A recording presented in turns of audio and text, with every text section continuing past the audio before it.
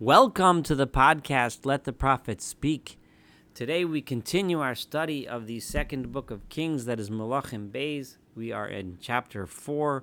Today we will complete chapter 4, Perek Daled. We are up to verse 38, that's Pasuk Lamed Ches, and we have just read two incredible miracles performed by Elisha. The first miracle was the miracle of the oil, in which he saved a widow and her two orphans from a terrible fate. The second was the miracle of the resuscitation of a dead child, a child who was born through the blessing of Elisha. And now we're going to read of another miracle, the Elisha Shav HaGilgala. Elisha returned to Gilgal. In other words, after the story that happened above, which occurred in Shunam, he returned to Gilgal. Vihara of Baaretz, and at the time there was a tremendous plague, a suffering in the land, a hunger, a famine. The Gilgal is a place where the prophets, the Bnei HaNeviim, and the students of the prophets, those who were studying to be prophets, this is a group which we've encountered several times before.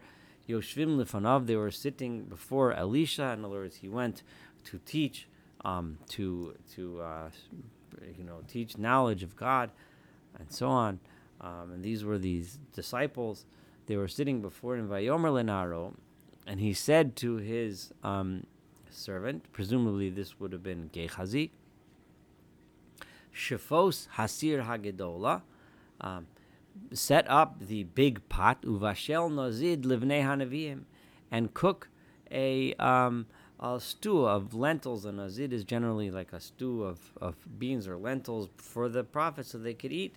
So there's this terrible hunger, that's going on. The people are hungry, but let's put up a big pot of food for the Bnei Hanavim. Again, we have Elisha preparing food, setting aside food for the members of his group, of his club. Again, we get the sense of Elisha working with those who are close with him, but we're not seeing Elisha out among the people who are also suffering from this terrible famine. So this is a theme that has been going through this entire perek, and it's important to point out. Now, and not to say, of course, that there's anything wrong with feeding his students. Obviously, this is not and meant at all in a critical way of the act that he's doing now, in the same way that his act of helping the woman of Shunam, the wealthy woman from Shunam, and the widow, etc. Of course, those were incredibly wonderful acts. The issue being, though, is that it's deliberately giving you the impression of Elisha performing these acts within his circle, and so on, which we've been pointing out this whole time. So they go ahead. Vayetze echad el asada, and one of the people went out to the field, lilaket orot, to gather roots, to gather vegetables, to put into the stew, to flavor the stew. And presumably because it was a hunger, there was not a lot of greens to choose from. So vayimtza gefen sadeh, he found a vine growing in the field, and he figured, this looks like a good herb. I wonder, let's take it. Vayilaket mimenu pakuot sadeh milo vigdo, and he picked off of this vine. He picked some wild, fruit of some sort that was growing on this vine, enough that he could fit into his garment. In other words, like he wrapped it in his garment in order to hold it and carry it back. Vayavo, and he came back. Vayifalach et el sir hanazid ki lo yadao, and he cut them up and placed them into the pot of nazid, because he didn't know what they were. He didn't know what these fruits that he had cut were. He wasn't familiar with them, but he figured, they didn't have a lot to eat, so he went out on a limb, literally, and decided, let's try these. Maybe they'll make maybe they'll taste good in this pot, and maybe they'll give us some more nutrition. So vayatzku la'anoshim le'achol, and then they served the food to everyone.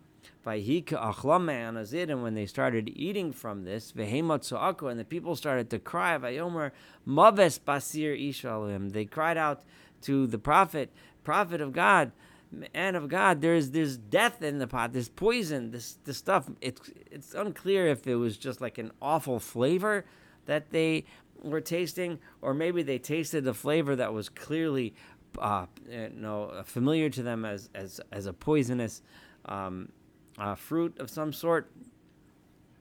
So they, or maybe they started feeling some terrible symptoms from it. And they could not eat it. So this idea that it could not eat it gives you the idea that just the flavor was awful. It was just inedible. It was just terrible. Even under the terrible circumstances that they were in, the flavor was awful. Vayomer ukechu kemach. So he said, go get some flour. Vayashlech el hasir. And he threw flour into the pot. Vayomer tzak la'am v'yochelu.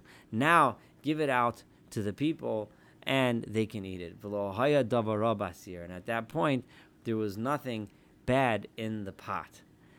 It's interesting but at this point, it uses a different language. It says tzak la'am, give it out to the people. Presumably, the simple understanding is that it's just give it out to everybody, the people that are here, right?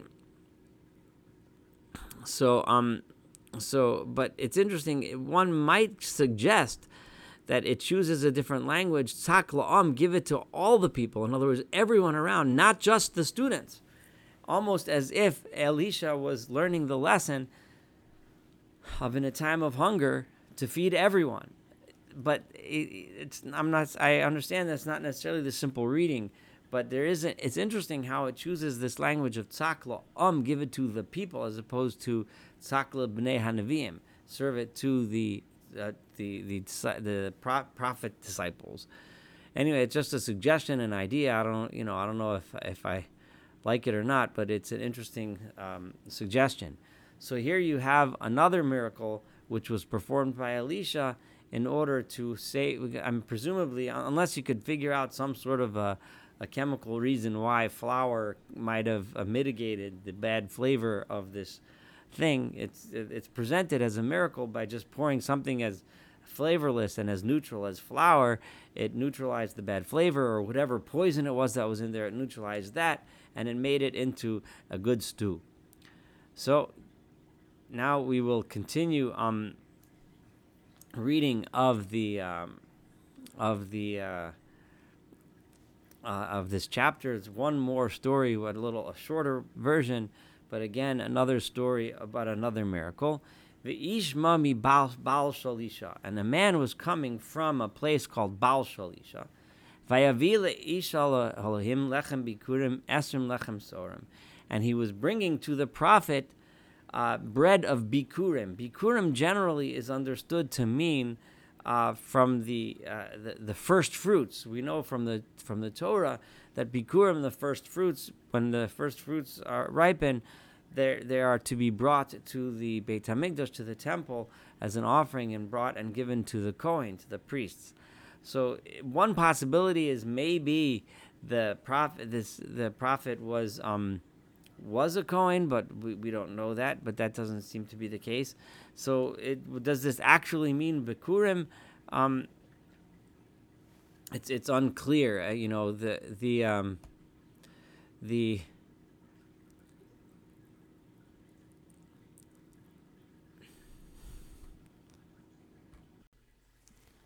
But regardless of how we understand this, this is clearly early in the time of harvest.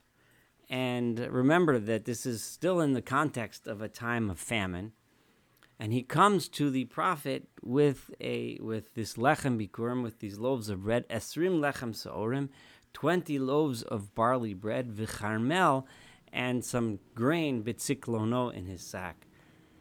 And this man brings it to the prophet, presumably for Elisha to, for him and probably also for his students. Vayomer, and he says, Tein la'am v'yochelu, give it to everyone, give it to all the people, and let them eat. Again, it uses this language la'am, and if I was correct in my assumption before, that when it uses this language la'am, meaning to everyone, specifically referring not just to the students that are surrounding me, not just to me, not just those of us that are the members of the disciples, so to speak, but give it to everyone. So this would then represent, the story would represent Elisha changing the mode of operation that he has been until now in this chapter, which was reserving his influence and his help that he's giving to the people, to those that are in his immediate surroundings. But here he specifically says, ten la'am. Don't give it to me, but give it to everyone and let them eat. Now, however, Vayomer Mishar So, his helper, his attendant says, presumably this is Gehazi, right?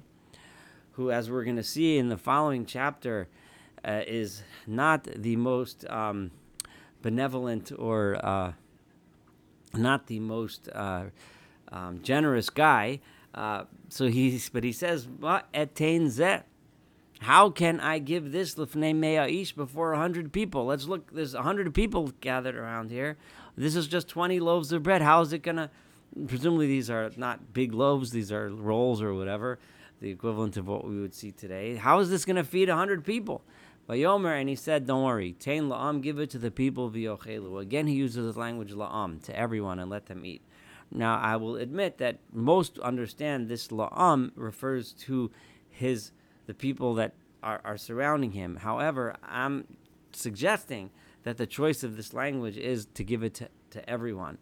Because this is what God said: if you eat, there will be, not just will there be enough to eat for everyone, but there will be leftovers afterwards. And surely enough, he put these few loaves in front of everyone, and they ate, and there was leftover, there was more for everyone, for even leftover for others. Kidvar Adonai, as God had spoken.